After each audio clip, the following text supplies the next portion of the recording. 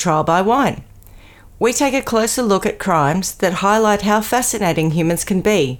Schmitty, Swanny and Clarkey visit crimes and run them through their jury of 3, debating both sides of the case to agree an appropriate, if totally fictitious, sentence.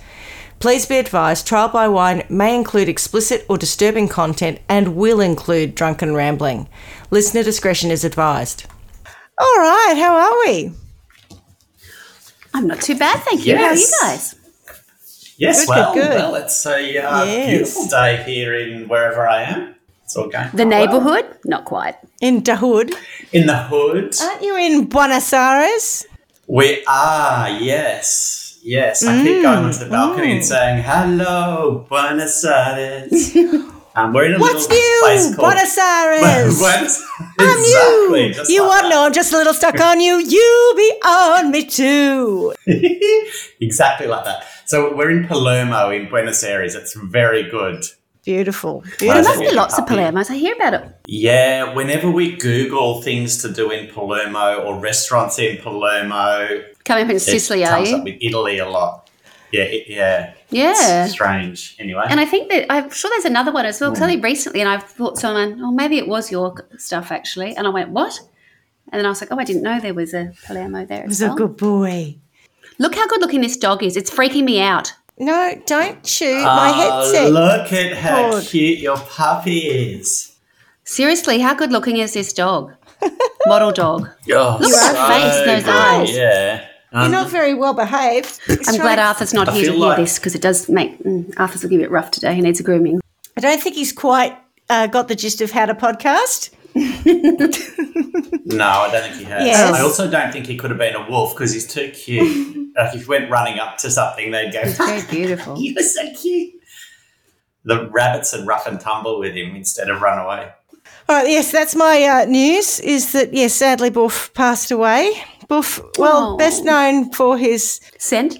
Farting antics. No, well, I was going to say his horrendously smelly Eau de farts and his disproportionately large His- penis. Oh, I didn't remember that. I didn't know that bit. Oh, it was God, massive. what Like a horror. it was almost longer than his legs. But yes, God rest his soul. And now we have Kipling. So Kipling will grow. He's already put on 4 kilos in 2 weeks, so he's going to grow pretty fast. But he's a cutie wootie. He's not perimenopausal by any chance, is he? Because I seem to be having the same issues. Me too. Yeah, I don't think so. That's funny. I wish it was. It really isn't. If I'd thought of that, I would have called him Perry instead of Kipling. Get your shit together, Perry. Oh, here he comes. Wake up to yourself, Perry. Oh, That would have been fun. I cannot ever remember that Yeah. quote. What are we drinking? Boys, look like you're on something very moderate there.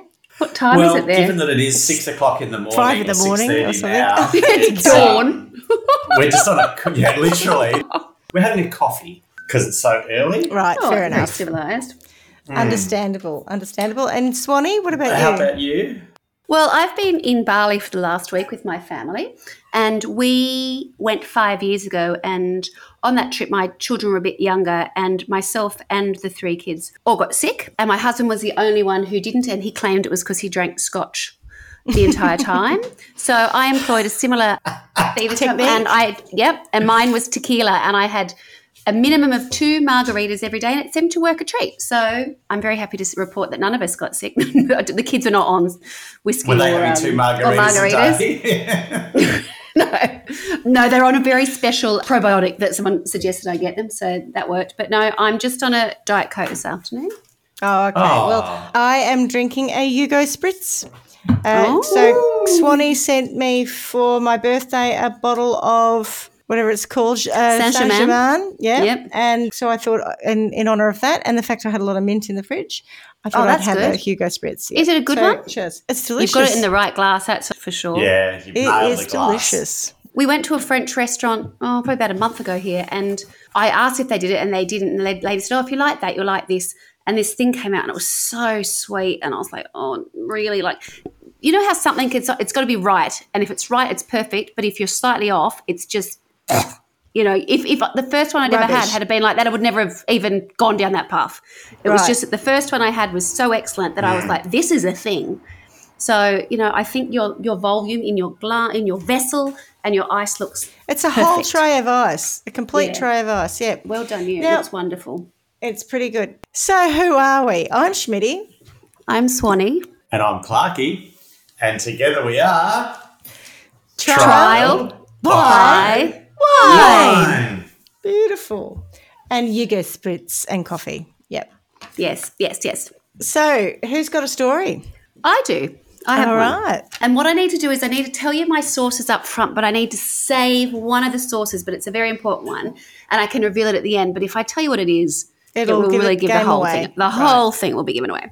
Okay. Right. So remind me to tell you that because it is an important source. It's a documentary. Is the source Who Framed Roger Rabbit? It's not dissimilar to that. It gives even more away than that title. That's how stupid this other title is. Wow, more than that. Yeah, it's bizarre. Anyway, so I was like, I can't tell you what it is. Okay, so my sources are theindependent.co.uk, vice.com, dailymail.co.uk, mirror.co.uk, Wikipedia, and then this particular documentary that I've watched. But again, I'll tell you at the end what that was because otherwise I would tell you the whole crime up front, which kind of defeats the purpose, right? But you must remind me to tell you what that is. Graphic murder of blah, blah, blah. Yeah. Yes. Yeah, It's like there are 3 parts to the title. They literally have covered everything off that the story is about. It's like, oh, okay, well, pretty much. The 28 stabbing death of Mrs. Munro by her ex-husband. Absolutely. As always, I like to start with a bit of geography. So I've been on maps and had a little bit of a look. And my story today starts in the UK. And this was a crime that was committed, I think, while both Schmitty and I lived over there. And I'm certainly aware of it. I know Caroline will be as well. But it wasn't something that I was massively invested in.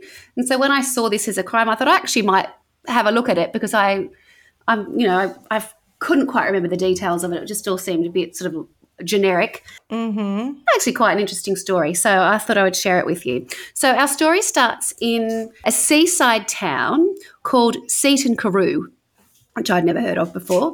And it's about 270 miles north from London, and it's on the coast, the northeast coast.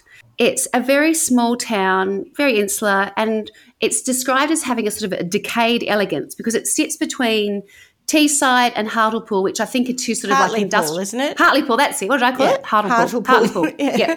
You've been away too long. Oh, God. I think they're quite industrial, and this might have been at one point where people sort of took a bit of time off. So it's actually very small. It's only like a population of about 6,000 residents, but there are aspects of it that are, because it's totally, seaside fronting, and there are some sort of grand looking, sort of a little bit tired houses along the front. You can imagine like that kind of English seaside town. So don't think of, like Carnival and piers. It's not like that. It's a bit more sedate than that. Oh. It's pretty ordinary. Pissweek world? Swanny, you used a phrase, decaying elegance. Yeah. And it's taken me straight to, if a... Bubbles de Vere?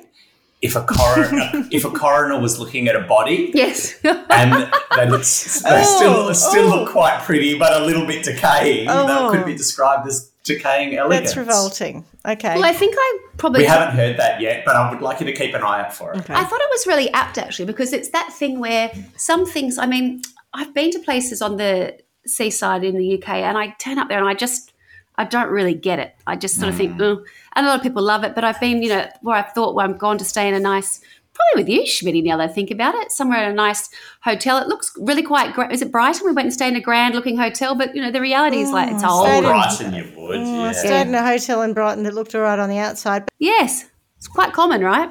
when we went down to Cornwall. That was much nicer down there. Yeah, that was all right. But we had an Airbnb, not Airbnb, it was a B&B at the time. It was quite nice. But before there was the air, that's correct. We've stayed in lots of dodgy places though.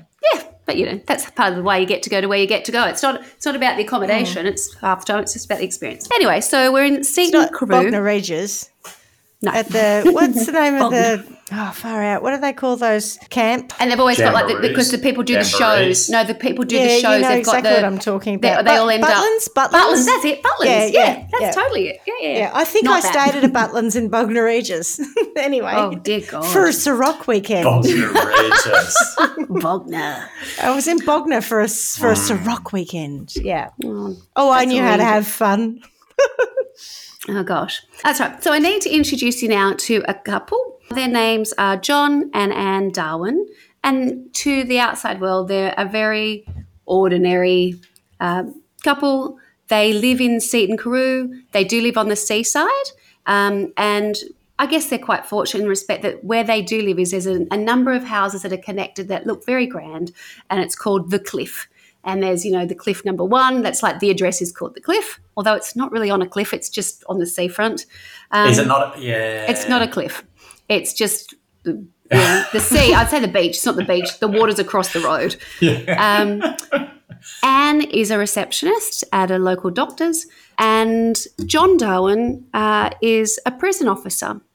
And they have 2 grown-up sons, but they do not live with them. They have left the house and they live elsewhere. John works at a prison. Well, I know it's in Stockton. I think it was called Holmes Prison. And he was described as being quite a nice guy, a bit lazy, someone said. Nice enough, but not didn't give much of himself. And they thought that, to be honest, he seemed more comfortable with the prisoners than he was with his, superiors prison or guard colleagues. Colleagues. Spent a lot of time with them playing chess. I don't know that it was high security from what I can gather. It seemed like they all seemed to be doing a fair bit of interacting with each other. But the overall sort of feeling about John was that he saw working at the prison as a bit of a stopgap. He had often talked about his sort of other business interests, and he often was talking about the fact that he had other properties, sort of investment properties that he owned and that he rented out. In fact, he and Anne owned, this has been quoted a different number every time, a different source, but let's say 11 rental properties in a place called Easington Colliery. And the reason why the name's important is because it's called a pit village. And I didn't really know what that was, but I think it relates to... It's a colliery, so totally. Yeah, it's a mine. Yeah. Yep. Coal so mine? It's correct, yeah. So it's not an illustrious place. It's certainly probably not as nice. It's definitely not as nice Probably as the got cliff. a few slag heaps. Yep.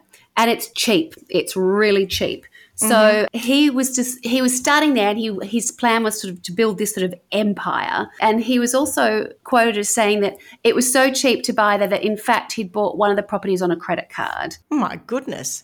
Yeah. So he made it sort of known that he had other interests and that he was a bit quite important. So maybe he had ideas above his station, but he certainly wanted people to know that. Well, in actual reality was the fact that he and Anne had got themselves into quite significant financial trouble. So although they had a number of properties, they had no tenants. This is, I should have told you that. This is 2002. Oh, okay. Or leading up to 2002. Yeah. Let's say early 2000s. If he's bought a property on his credit card and not paid it off, that's a bad strategy. Yeah, I don't know that you can do that, but he was quoted as saying that. So whether he had or not, the point being that they were acquiring very cheap properties. These very cheap properties, but a number of them. And then the way that they were sort of outwardly presenting themselves was that they were, starting this little property empire, and they were quite special. I know a few people like that. But the reality was not that. I've seen someone interviewed, I've got to remember who it was, I think it was one of the detectives who worked on the case that we'll come to, obviously, I'm sort of giving it away there. But he said they didn't even have enough money to feed their 2 dogs. They had 2 Rottweilers who required quite a lot of food, so they were buying their food on a credit card. But at the same time, John Darwin was driving around in a Range Rover that he said had huge hire purchase, monthly payments that he needed to make. So it was very much about keeping up appearances for John and Anne Darwin. And in fact, things were getting so dire that John Darwin was quoted as saying, I thought I was worth more dead than alive. And that was the truth.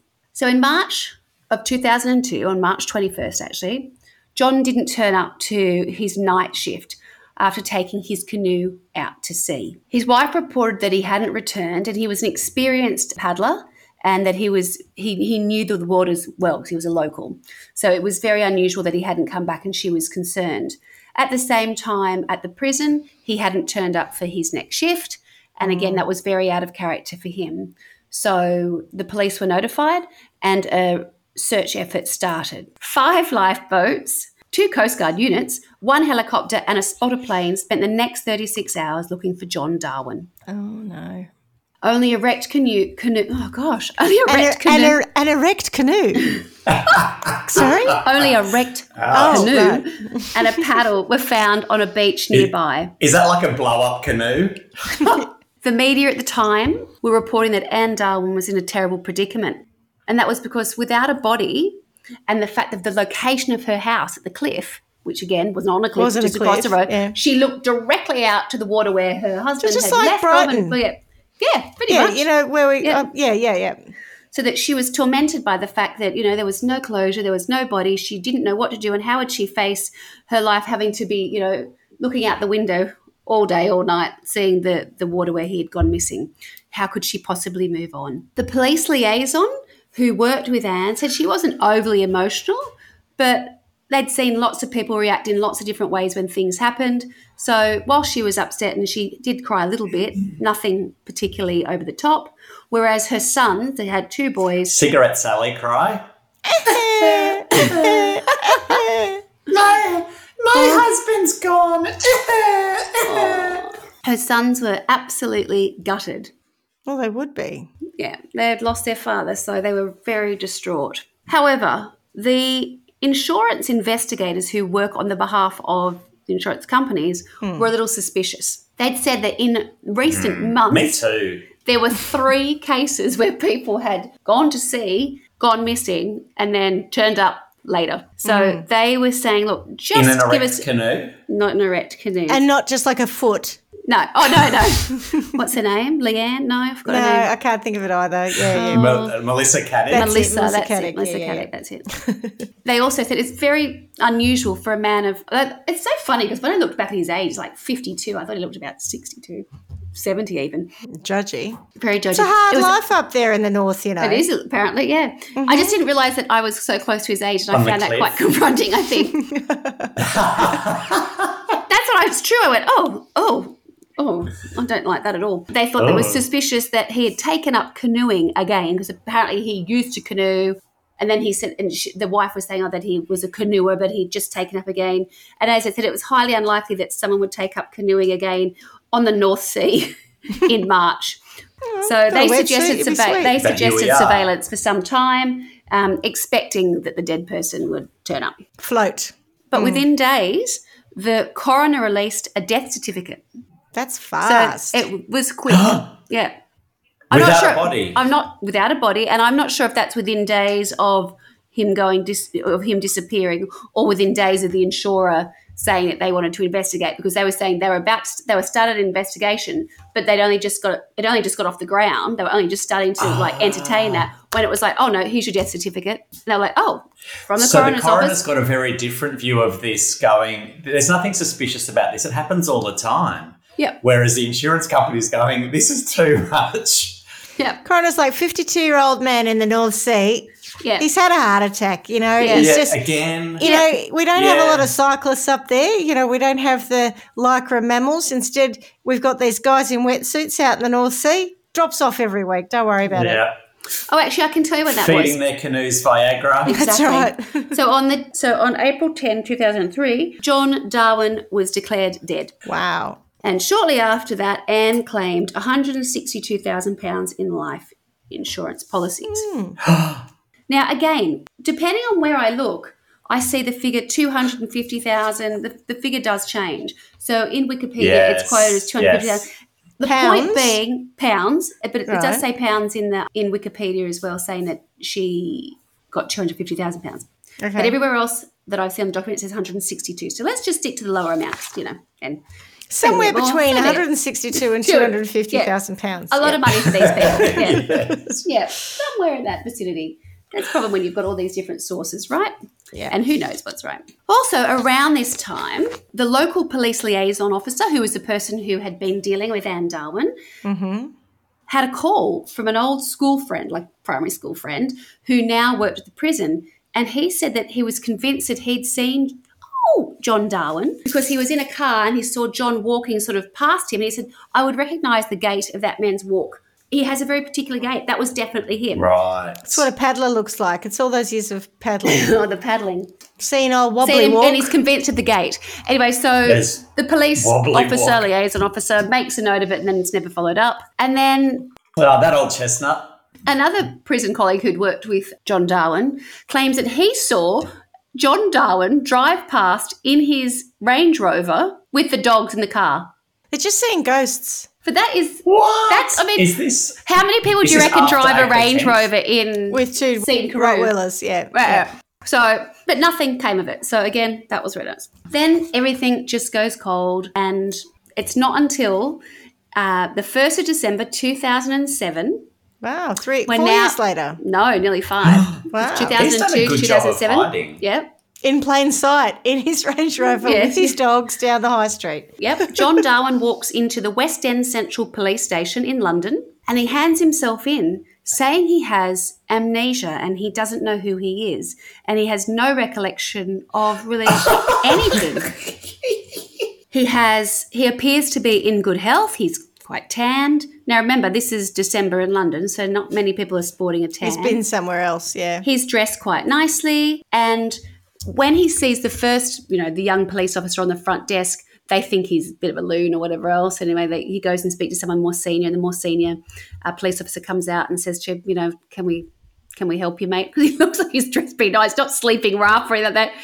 He's had a haircut, doesn't look like he's been in any trouble or anything. Oh, he looks fine. Anyway, so he's not really prepared to move on. on. Marbella or somewhere, Can I help you? What would you like to do? Can you tell us that other source yet? What's the place the Benidorm? He's been in Benidorm. Oh, my God. Anyway, he says he has no recollection, nothing at all for, conveniently the last 5 years. I asked a few other questions. Any idea who you are? No, I don't know who I am or what's happened. I've got no memory. I've got amnesia. And then finally they push him a bit more and he says, maybe my name's John. He's like, okay. Anything and maybe more? My last name is. And when really pushed, he goes, maybe my last name is. Oh, my God. I'm getting John Darwin. Are you serious? But I'm not sure if it's me or it's spirits talking to me. But I don't know because I don't remember anything. I've got amnesia. I don't know. I've got amnesia. One of the things I really liked at this point was I read this in a source and it was said they were asking him a number of questions at this point, trying to work out what he knew, what he didn't know. And initial questioning suggested John was unlikely to help because when asked what 9/11 signified, he responded 20. For 7/7, which you may not know in some sense, that was the bombing in the bus and the trains, in London. In London. He said 14. Yeah. So he was being just a dick. A medical examination recorded his symptoms. Do you know your address? I'm getting vibes of cliffs. Yes. A medical examination recorded his symptoms as entirely failing to match those of an amnesia sufferer. So they look I can imagine at the same time they start looking online and the moment they start looking into John Darwin, red flags there because there's actually an invasive. I can just imagine them all at work. Yeah. Just going, look at this clown. Look at this guy. And then, of course, when they start looking at and no one was even looking for him. Well, yes. So when they put his name into the system, the insurance, there were some red flags that started to come up, but more so from fairly recent times. I think an investigation had been open maybe 3 months before that, where a couple of different people had started to call various departments, whatever, saying, I've heard this, I've seen that, I've heard a phone call. Okay. Well, that makes more sense than just being off having a nice time and then coming in and going, I might be maybe John Darwin. But, of course, they didn't tell him that. They've just gone, oh, my God, you went missing 5 years ago. Oh, your poor wife. Let's call your wife. Oh, yes. Let's get in touch with your wife. But where was Anne? Was Anne at on number the Costa del Sol? Not quite. Marbella. Or where did I say Benidorm? Not quite. Where was she? It turns out to be the biggest news story one of the biggest news stories of 2007.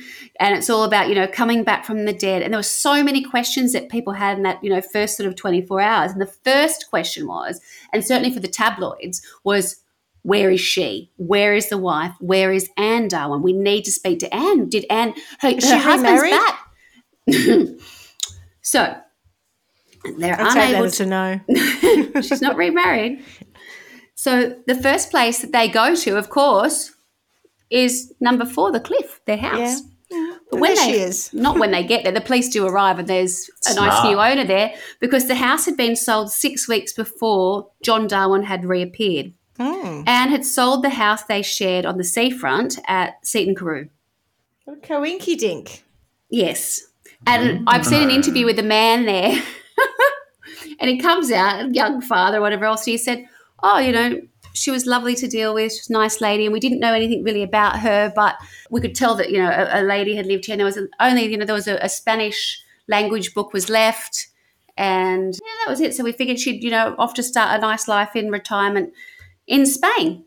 So I wasn't far off then. You weren't far off. Oh, you were all You're not over right, that, but you weren't far off. The day after his reappearance, a tabloid Argentina? paper... South America. Closer. The day after his reappearance... Mexico. Closer. You're not going to get it. New Mexico. No. The day after his reappearance, a tabloid paper received a tip-off that Anne Darwin was in Panama City. Oh, there you go. Yeah. So they contacted a British foreign correspondent based in Miami, and he set off to Panama to see if he could find Anne Darwin. The gentleman's name, the foreign correspondent, is David I'm Lee. sure you're going to tell us this, but it's very odd that he didn't just go to Panama City and live out his life with her. Are they fighting or something? We'll get there. That's very odd. You're right. There's 5 years we've got to work out what happened in, and this is just this is just the back end, it's right? Very so at the moment you're now. like, why has this guy turned up after all this time? If he was, everyone thought he was dead. Anyway, so David Lee is the foreign correspondent, journalist, who gets the tip. Well, from the tabloid, and he arrives in Panama City, assuming that she will have already left, because if she's just found out that her husband, who was, assumed dead, is alive, she must be absolutely ecstatic and on the first plane out there to go and be reunited with, her husband who's been missing for 5 years. He turns up at this So apartment. that's the angle that the media's taking at the time? At the time, they think that, they don't She'll know be what's happy. going on. Yeah. That she'll be happy. So he arrives at her flat, and he's banging the door, whatever else, in Panama City. Right. Yeah. Assuming that she's flown back. And But she when he goes, gets "Oh, there, no, not he you can again." tell that there's someone there, but she the won't, reporter she of it. won't let him in, whatever else. So he just stays there. He seems like a really nice man, actually, although I don't know that anyone who's associated with tabloid paper would be, but he comes across quite nice. So having assumed she's flown back to the UK, he arrives and can tell that she's there, but she won't let him in. So he says he waits about 40 minutes. And she finally says, I'm not home. Go away. all right, you better come in. So she lets him in, and he says, He's not the Messiah. He's a very naughty boy. and he says, they're trying to find you. You know that your husband's alive, right? You've been told. And she said, oh, yeah, I know. I'm on my way. I'm just having a bit of a visa issue. And he was like, yeah, I don't think that you've got For a visa your issue. UK passport. Well, That's not a you'd be thing. fine. Your husband's just come in after having To go home. amnesia and being missing for 5 years. You thought he was dead. This must be incredible. And he said, she just seemed, I've got to sort this out kind of Whatever. thing. So to try and gain her trust, he sat with her and he said, I didn't say, why are you not flying out? He said, I sort of finally went down a line of questioning and sort of suggested, people are saying maybe John faked his death. And she said, she flew into a sort of a bit of a rage and she's like, I'm devastated and I've been heartbroken. And since day one of him, gone missing, my life has been, I'm being tormented. Back in the UK, 24 hours later, an armchair detective from Cheshire calls the tabloid. Don't fuck with cats. I don't know which tabloid it is. Doesn't matter. Or the Daily Mail, surely.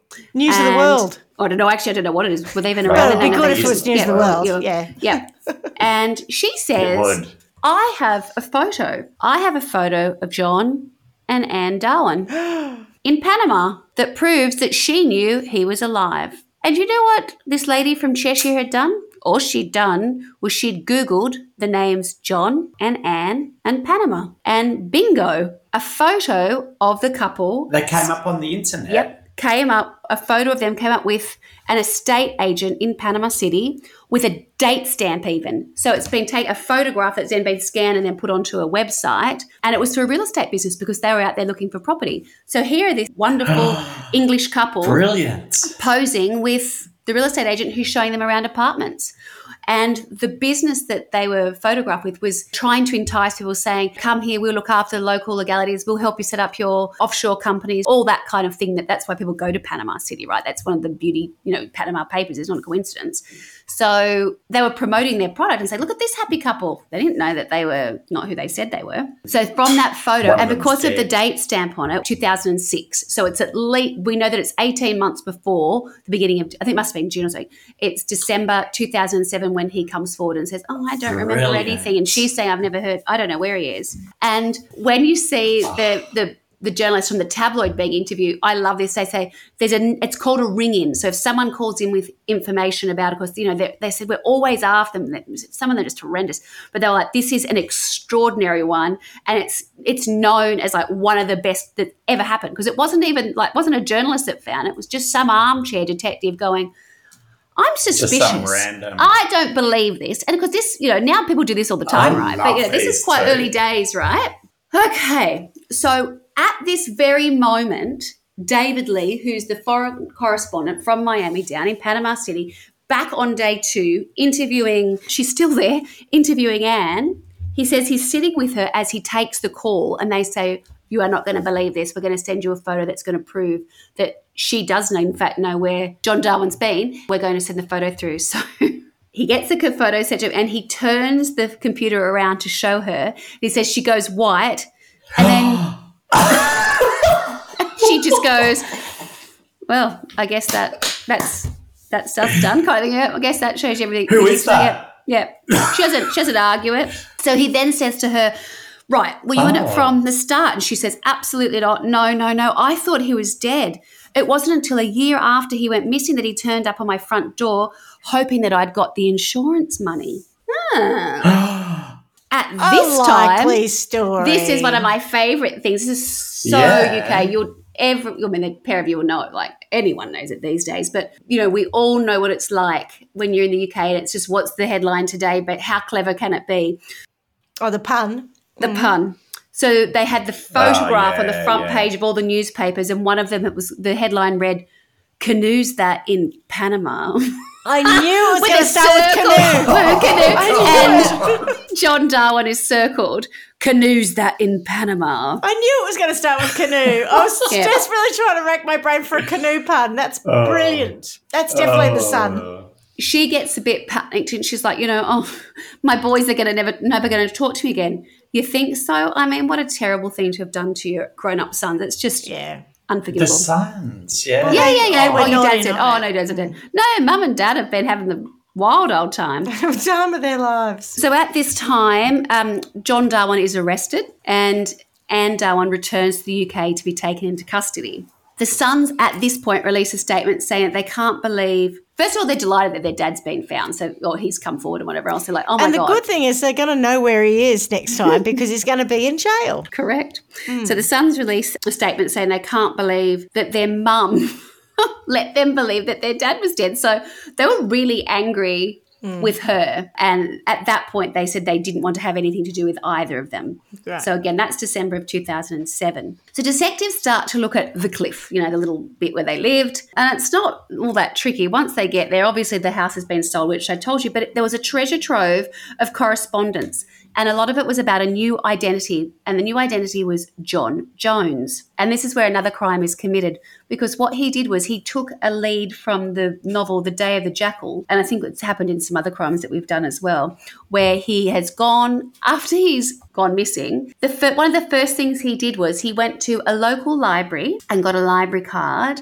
And then he started doing research there. That was before he got the card, actually. And he found that there was a baby who died in nearby Sunderland. And it was within 2 years of when he was born. His own birth year. Yeah, he used that identity to, then he gets like a library card. It's little things to start with. And then he befriends a librarian and she's the person who then helps him when he needs, what's a person called? Like a notarized. Yeah, that's how he gets his new identity, is by becoming John Jones, and he uses his relationship with someone at the library to start that whole new identity, and all the time still being able to use. So he actually gets a passport. Oh yeah, totally. That's how he's able to move around. So this is like the early stages. So what he tells the police is that, yeah, he did go out to sea, and then he'd arranged. I love this. He arranged for Anne to pick him up. So Anne had to like drive. So Yeah. the stories don't And even literally, match. like, It's he so good. leaves, I forgot what it's called. The cliff. Yeah, Sefton, Seton, Carew. He goes had 5 years out or off the something water to and he work goes on this around the story. corner. I think she sticks with it for a little while. She sticks with it for a short while.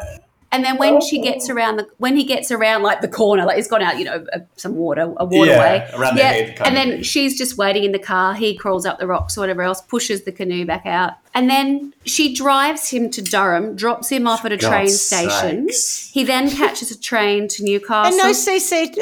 No one was looking for him, right? But this is what's, with all these other things, you can't do booths. So much CCTV there in must the have UK, been. yeah. So she drops him off. So she drives him to the train station in Durham. He gets on a train from Durham to Newcastle. Then he gets another train from Newcastle to Carlisle. And then he kind of thinks, oh, God, I actually don't have a lot of money. So I'm not going to be able to continue to stay in hotels. So he then uses the money that he has to buy some camping equipment and he just starts camping.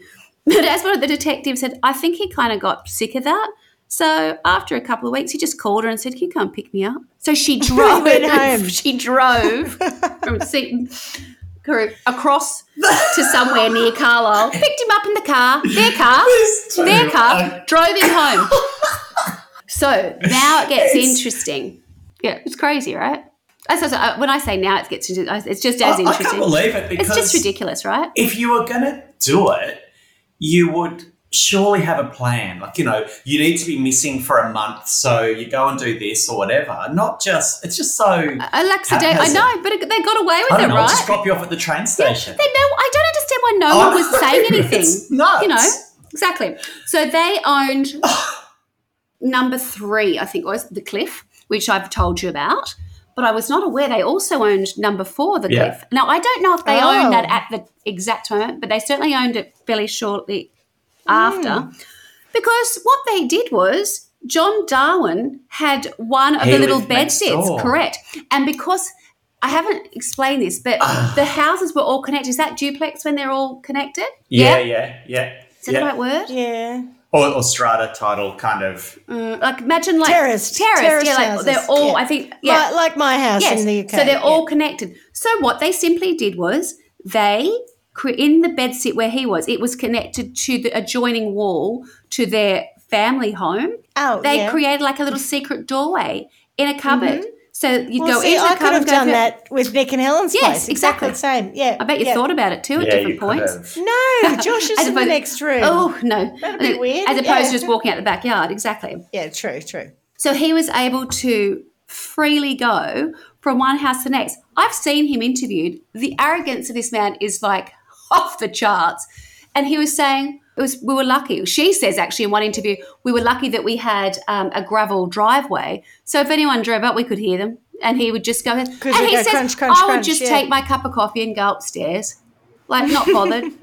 No one knew. Well, they're not going to storm the door, if we had, are they? If we had visitors, if she had family in, but you'd think there'd be some indication that there's someone else there, like a coffee mark or a mug or something. You would have thought there'd be something. Yeah, but if no one's looking for it. That's exactly right. And so many people, and a lot of the investigators obviously say, "Oh, hindsight's a wonderful thing."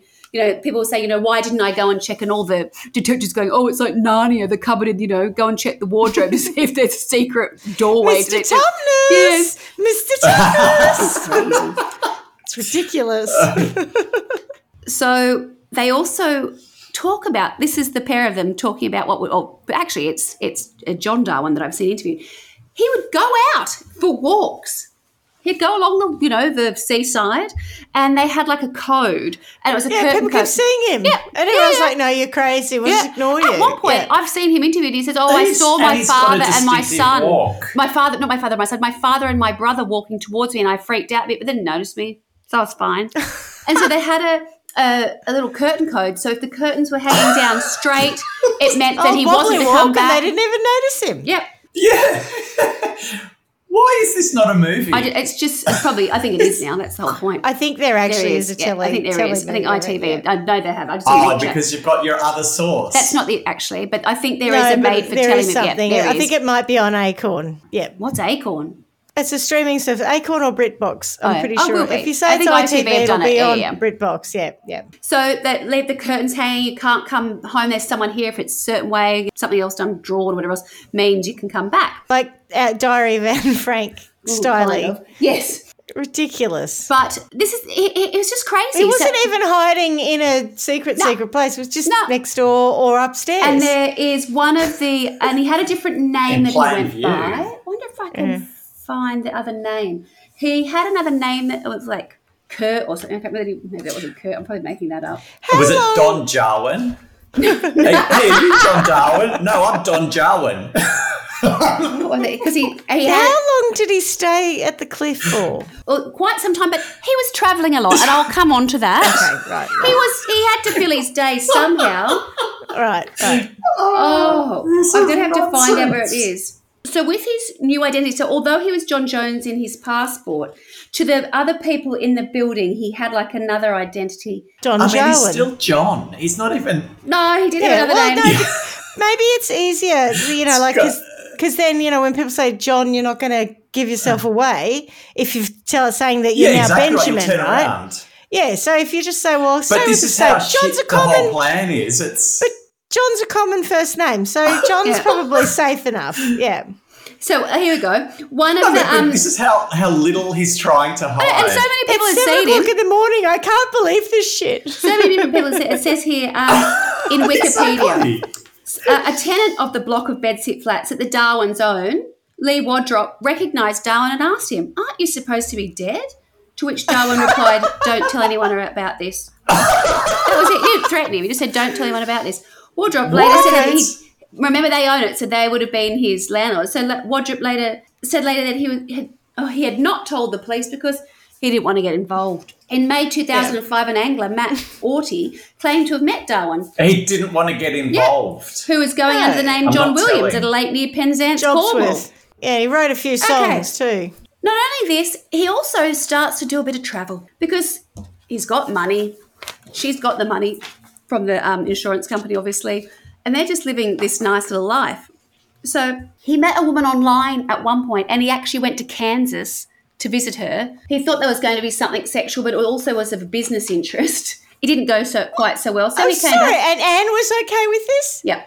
I'm going off to shag a bird from Kansas. No problem. Off you go. Yeah, it was just weird stuff going on. He spent most of his time on the internet where he encountered a woman from Kansas in the US whom he flew out to meet. But that didn't go so well. By November, Darwin was back in the UK and flew from Newcastle to Gibraltar. And then he travelled to... He travelled to El Porto de San Maria to view a £45,000, 42-foot catamaran that he was considering buying. He was just out and about. They went on holidays. Apparently, they would travel from different airports and then just meet somewhere. So John Jones would fly out of, I don't know, Bristol. She'd fly out of Manchester and they'd meet up in Spain. I think they went there a few times. But they were not at home. They were out. They were busy. He just didn't think anyone was as clever as he was. And he was looking for a bigger life. So they were always going on holidays. Did they clear their debt? I think they did clear some of it because I have read somewhere that they did pay something off. But they just were looking for the next part of their life. Where are we going to go? What are we doing? They were doing their research, trying different places. And that's when they started to look at Panama. And when interviewed, they said to him, why did you want to go to Panama? He's like, the temperatures. A lot of people don't like warm weather, but I really do. And it's a good place for Nazi criminals to go to. There's lots of places over there that they like to go to. And there's also, they had decided they were going to start an eco-resort.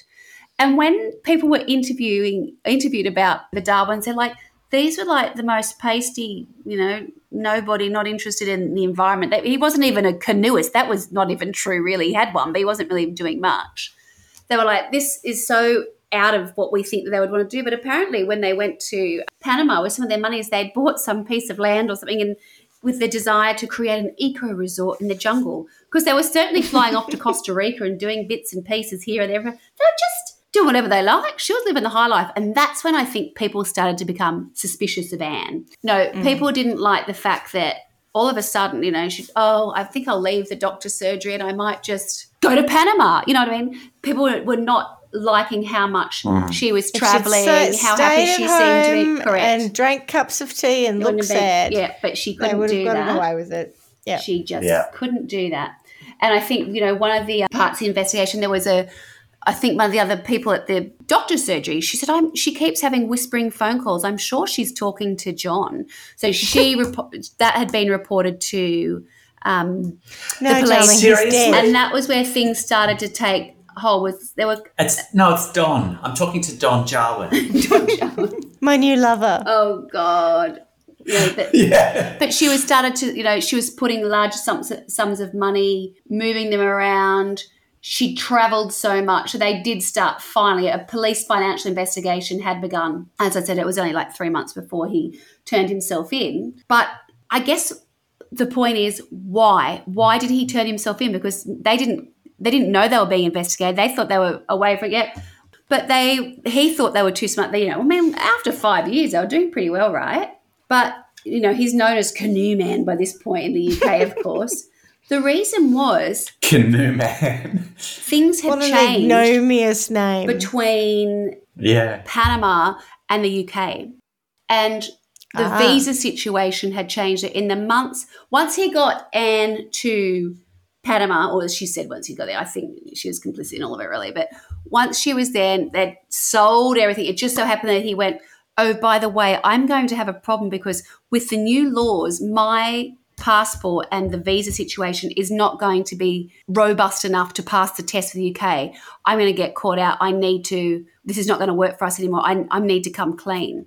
So he left Panama and then thought, we're all set up now. We'll sort it all out. This will all just go away. I'll just go and say it. He thought that he was going to get away with that. So he voluntarily flew back to the UK and handed himself in because he didn't think that John Jones was going to hold up. To be fair, he'd gotten away with it for 5 years. Correct. Like, how? But what I don't understand is what was this visa situation? What, he wouldn't be able to go back to the UK? Who cares? Following a change in Panama's visa laws. That's the bit I don't get. Darwin emailed Anne on the 14th of June 2007 to notify her that their identities would have to be verified by the UK police in order for them to receive now required Panamanian investors' visas. Oh, right. Yeah. Okay. So this probably also in Panama. Yes, right, it was all based on that. So he knew that the John Jones alias would not pass up exactly that level of scrutiny. Brazil. So he thought that he'd just return to UK under his real name. Or just rent. And so he comes back as, John Darwin and says, I don't know what's going on. I mean, that was a little bit naive, wasn't it, John? I've got amnesia. They're back in the UK. It's end of 2007. She comes back and she says, I had no idea. But by July 2008, when they go to trial, she's totally changed. No idea. She's totally changed her tune. And she's now saying it was marital coercion and that she only did it because he made her do it. She was apparently torn to shreds in the trial. Torn to shreds in the trial. Right. I thought we were taking a real turn. And why didn't you turn to your sons? Why didn't you get help from them? Why didn't you say to them? Stop victim blaming. Yeah. And so then she becomes coercive control. A real the press just absolutely crucify her, and there are all the headlines. Mother of all lies. That's what they called her. Because she had ripped off the insurance. Yes. And how could you do that to your sons for so long? So there was no sympathy for what she had done. They were both convicted of fraud, and John was also convicted of acquiring the fake passport. So for his troubles, he was sentenced to 6 years and 3 months. And Anne, described as a compulsive liar by everybody who she came across, she was actually sentenced to 6 years and 6 months. So she got more because of accepting the insurance fraud money. They were both released. Hang on, but so she accepted the money. Did they not both knowing get the money? He wasn't dead. Knowing that he wasn't dead. No, because he's dead. He's dead, yeah. So she's passed the money on. But he's not. No, yeah, exactly. No, so she he's will fraud. All that moving the money around business. She's giving him money, but she accepted it. She knew it. Knowingly he was alive. Yeah. She picked him up right? from Nicola after he didn't like camping for a bit. And, she took the money and that was complete fraud, yeah. They were both released in 2011, so they served about half their sentence, I think. And just before they were released, she filed for divorce. There it is. He was released in 2011 after serving half his sentence and wanted to rekindle his marriage. But when Anne refused, he divorced her on the grounds of unreasonable behaviour. 2 years after being released. You're unreasonable because you won't get back with me, even though I've caused the been in jail for 6 years and 3 months. I mean, what? It's crazy. 2 years after being released, John broke the terms of his parole to see a young Ukrainian woman he had met on a foreign brides website for women seeking a rich husband. He's a horn dog. He's horrible. He told her that hundreds of women wanted to meet him and that he received 240 messages from admirers in one day. But after that first date, she never wanted to see him again. Truth stretcher. In 2015, John married Filipina bride Mercedita, otherwise known as Mercy, who is 23 years his junior and has businesses including a clothes store in a giant indoor market in Manila. Okay. Poor Mercy. It's like 90 days, the single life. So he's still with Mercy in Manila. And what happened to Anne? After she did her time, she was able to work for the RSPCA using some qualifications that she had gained in prison. And then she wrote a book where all the proceeds went to both the RSPCA and the RNLI, which I believe that's the lifesaver, but I've forgotten what it's, Royal National Lifeboat Institution. That's it, yeah, that'll be it. So that's to do with all the silliness that they created up front. Mm-hmm. All the wasting of time when someone else was drowning probably somewhere. Yeah. So she's retired and lives alone north of England, but she has reconciled with her two sons, Mark and Anthony, who had previously disowned her, and she is part of her grandchildren's life. Meanwhile, John's in Manila with Mercy running a market stall. I'm begging you for mercy. So why won't that you release is me? the story of... I'm begging you for mercy. Oh, God, John and Anne Darwin. And I want to get straight to my sentence because I know straight up what I want to do to this man because I very rarely have this, but you have to watch a little bit of him being interviewed. He is, I believe, because I might be wrong, but I think he's a narcissist in this. He just thinks he's, I don't know, untouchable. There's something so strange about how superior he comes across. And he talks about how he thought the insurance money was his anyway. Like, well, I'm entitled to it. It'll sort our problems out. So I just have to find a way to get it. We'll do that. And then we can sort that out because we had no life. We were so stressed. We were worried about it. So I just had to solve it. And that's how I did it. So I think for me, I think that what I would like to do, the things that really bugged me about him was like, clearly he was manipulative. He suggested that he was a self-made man. I've read somewhere that he was not a self-made man. He'd been given money, his first house, his first car, all that kind of stuff had been, help. He'd had help from his family. But this idea that he thinks he's smarter than everybody else, but he's got to maintain this, idea that, I drive a Range Rover and, I've got all these properties, even if it turns out they weren't all that and they weren't being rented out by anybody at the time. It was all a bit fictitious in the sense that it was all about appearing a certain way. So what I would like to do to him is I'd like for him to have a severe public humiliation that at the point where they were making the decision that, I think we better fake our own death, I would like his kids to catch wind of the fact that was what they were going to get wind of the fact they were going to do that so that they could see their parents for what they were at that point and that they could disown them knowing that their parents were then going to say, we just won't be able to tell the kids. They got wind of that. So the kids at that point could go, oh, my God, you are those people.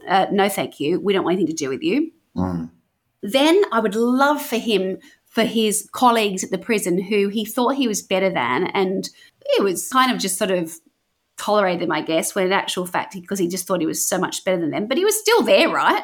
Didn't have to be there if you weren't. If you were all that, you wouldn't have needed to be doing that job. It wasn't all that. Yeah. That they find out that, in fact, this portfolio of properties that he purports to have and, he's making all this money of, that they see the numbers. They can see it's actually a house of cards. It's all fallen down. They're in debt. They can't even afford to pay for their dog food for their dogs.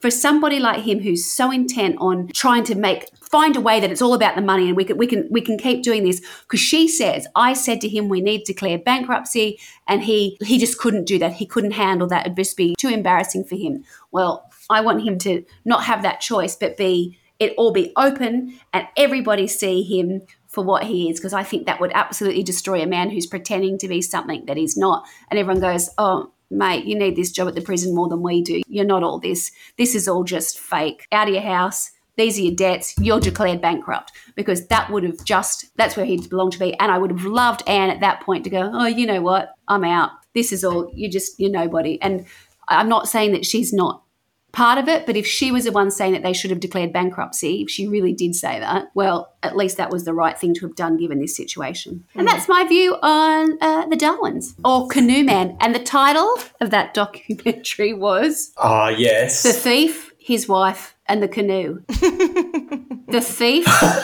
His Wife and the Canoe. I don't know when they brainstormed that and thought, yeah. There's a famous film called is it The Cook, the Thief, his wife and the lover or something? Yeah. I know it's based on. And his lover or something. Yeah. I think that might be a play on that. I think it is too, but I just couldn't tell you With that Helen earlier. Mirren, yeah. But yeah. Right, so over to you, Pam. What did you make of it? I think while you were giving your sentence, because I really hadn't given any thought to sentencing, I was just too much enjoying Clarkie's reaction to the twists and turns of pure stupidity that we were hearing.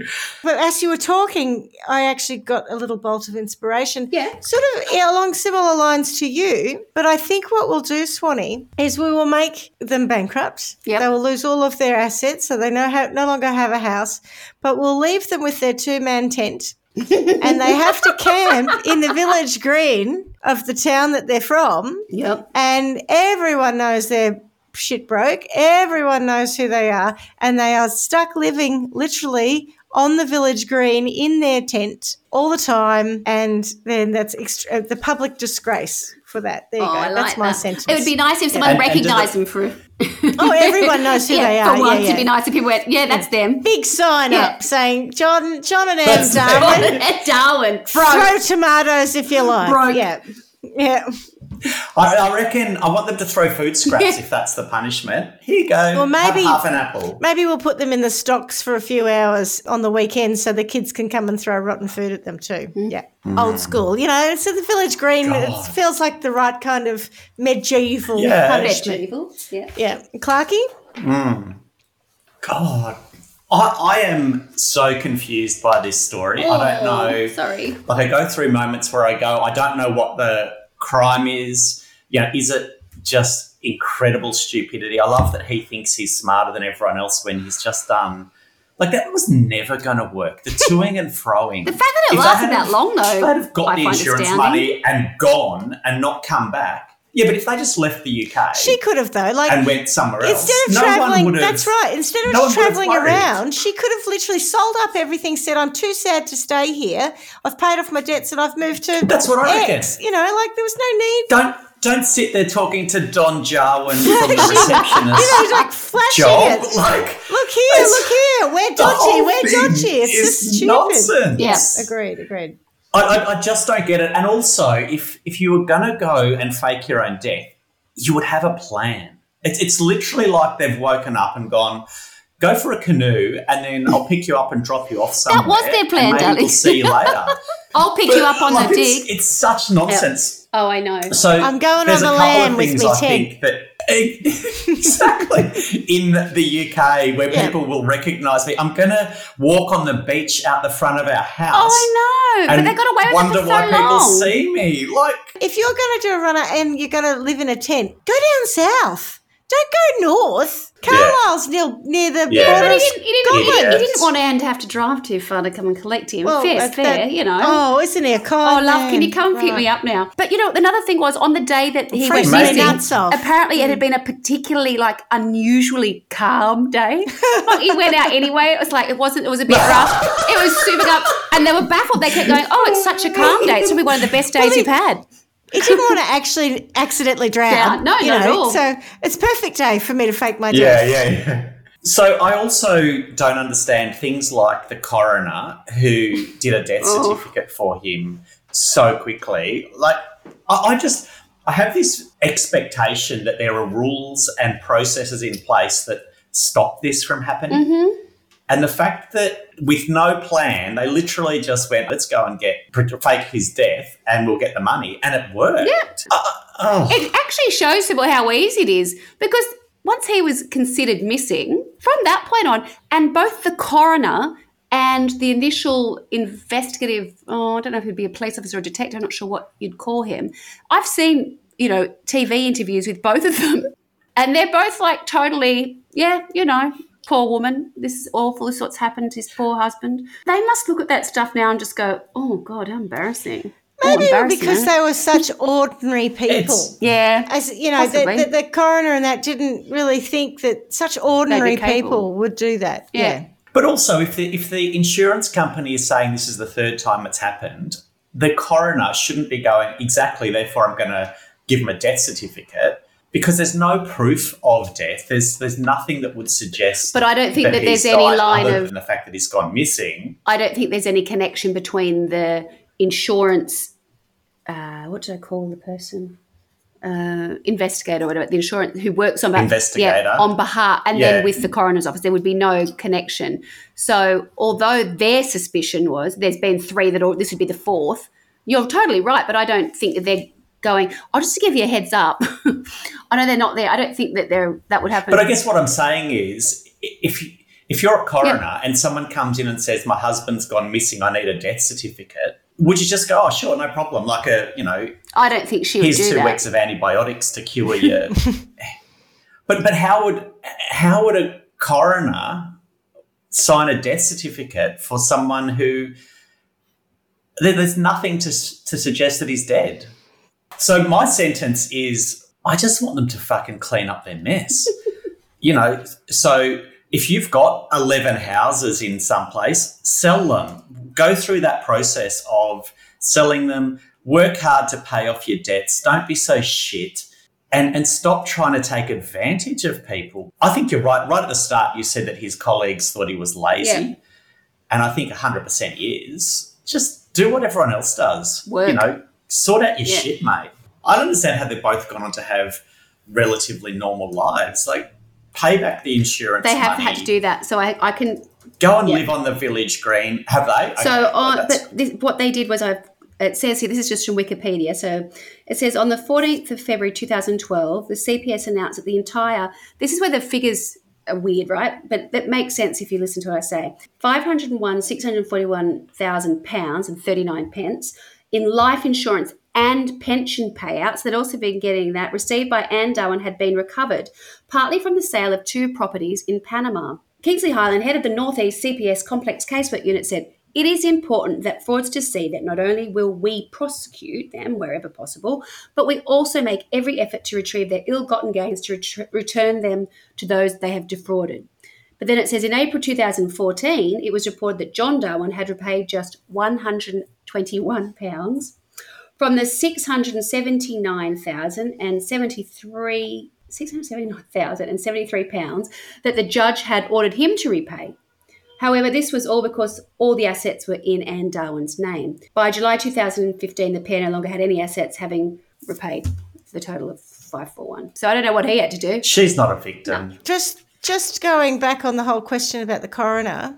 So I was just looking up what the law is in the UK around the presumption of death for a person who's missing. Yeah. And according to pennytelford.co.uk, which I'm assuming is a solicitor's firm, they are saying at the time there was no single framework for obtaining a declaration that a missing person was to be presumed dead, and therefore applied to the Home Secretary for an inquest into John's death, and more than a year after he had disappeared, a maritime death certificate was issued by the Hartlepool coroner, which enabled Anne to cash in on the insurance policies. So she actually had to apply for that. So it wasn't just immediately declared. Right. She had to apply for it in order to get her hands on the cash. And that's why it did take a year, because I remember when I was reading it out and I went, what year was it? And it was a year, right? Yeah, because it was 2002 and then 2003 she got the money. So it was a year later. Yeah. And because she asked for an inquest into the death, because otherwise I think it's that sort of 7-year period. Oh, wow. If they haven't shown up, generally the presumption of death is usually not actually declared until about 7 years after someone's That makes more sense. Yeah. They already had another life chapter before she's not a victim. No, not at all. Well, they were close though. They had 2 more years. And I hate that's that true. I hate that she's playing a victim card. She's the one who benefited more so than he did. No. They're just idiots. I think they both benefited. I don't know. She didn't. He didn't. He had to hide. He didn't do a very good job of it. Yeah, but the way Swanny talks about living him, a normal life. Yeah, but he's a narcissist, right? And he's repulsive. He thinks nothing of going off to Kansas and wanting to have an affair with someone else.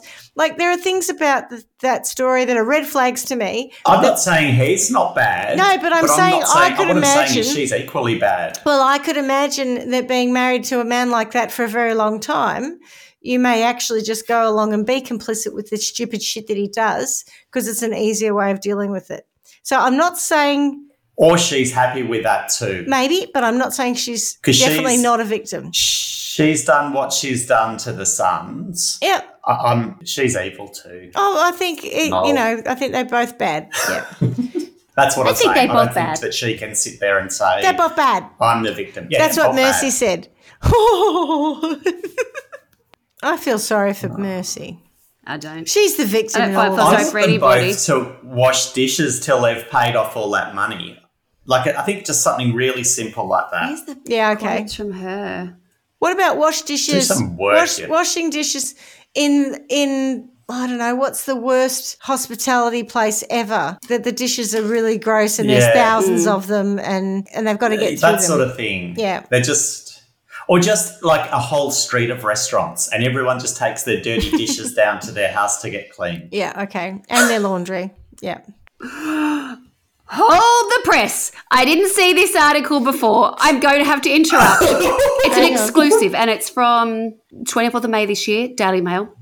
Headline reads, exclusive, Canoe conman John Darwin is serenaded by his Filipino wife in video she posted online from their Manila home as she pursues bid to become social media influencer. Yes, that was the headline. That's a very long headline. Oh, no. What's she up to? That is a very long headline. His new wife describes It's herself all as a online, digital they can creator do it. in her profile, and the videos in which increasingly uses Darwin as her co-star are receiving dozens of likes. On one vlog shows denim hot pants clad Mercy, 49, serenading father of two, John, 72, and dancing around him. So either public humiliation by having a camp in the village green or Swanny's got him, just everyone Public knows who they are, bankruptcy, and public bankruptcy. And Clarkey goes one further with some serious dishwashing from all the restaurants in the UK. All right. Well, Swanny, that was a very amusing story, actually, in a roundabout way. No one had That to was a die. cracker. And no one had to die. We like it when no one has to die. Yeah. That's good. All right. Well, thank you very much. And Do we, though? yeah, we do. Sometimes a palate cleanser's good. As we say every week, miss you already. Ciao. Bye. Ciao, darlings. What's new? Adios. Buenos Aires. Thanks for listening to Trial by Wine. You can contact us at trialbywine@gmail.com. Please rate, review and subscribe to Trial by Wine on Apple Podcasts or wherever you get your podcasts. If you'd like to support us, you can become a patron at www.patreon.com, Trial by Wine, or visit our website www.trialbywine.com to donate to us. Your support will help us cover many more cases and apply wacky sentences. We really appreciate you listening and hope you tell everyone about us. Our cover art is by John Christo and music is by Beauchamp from pixabay.com.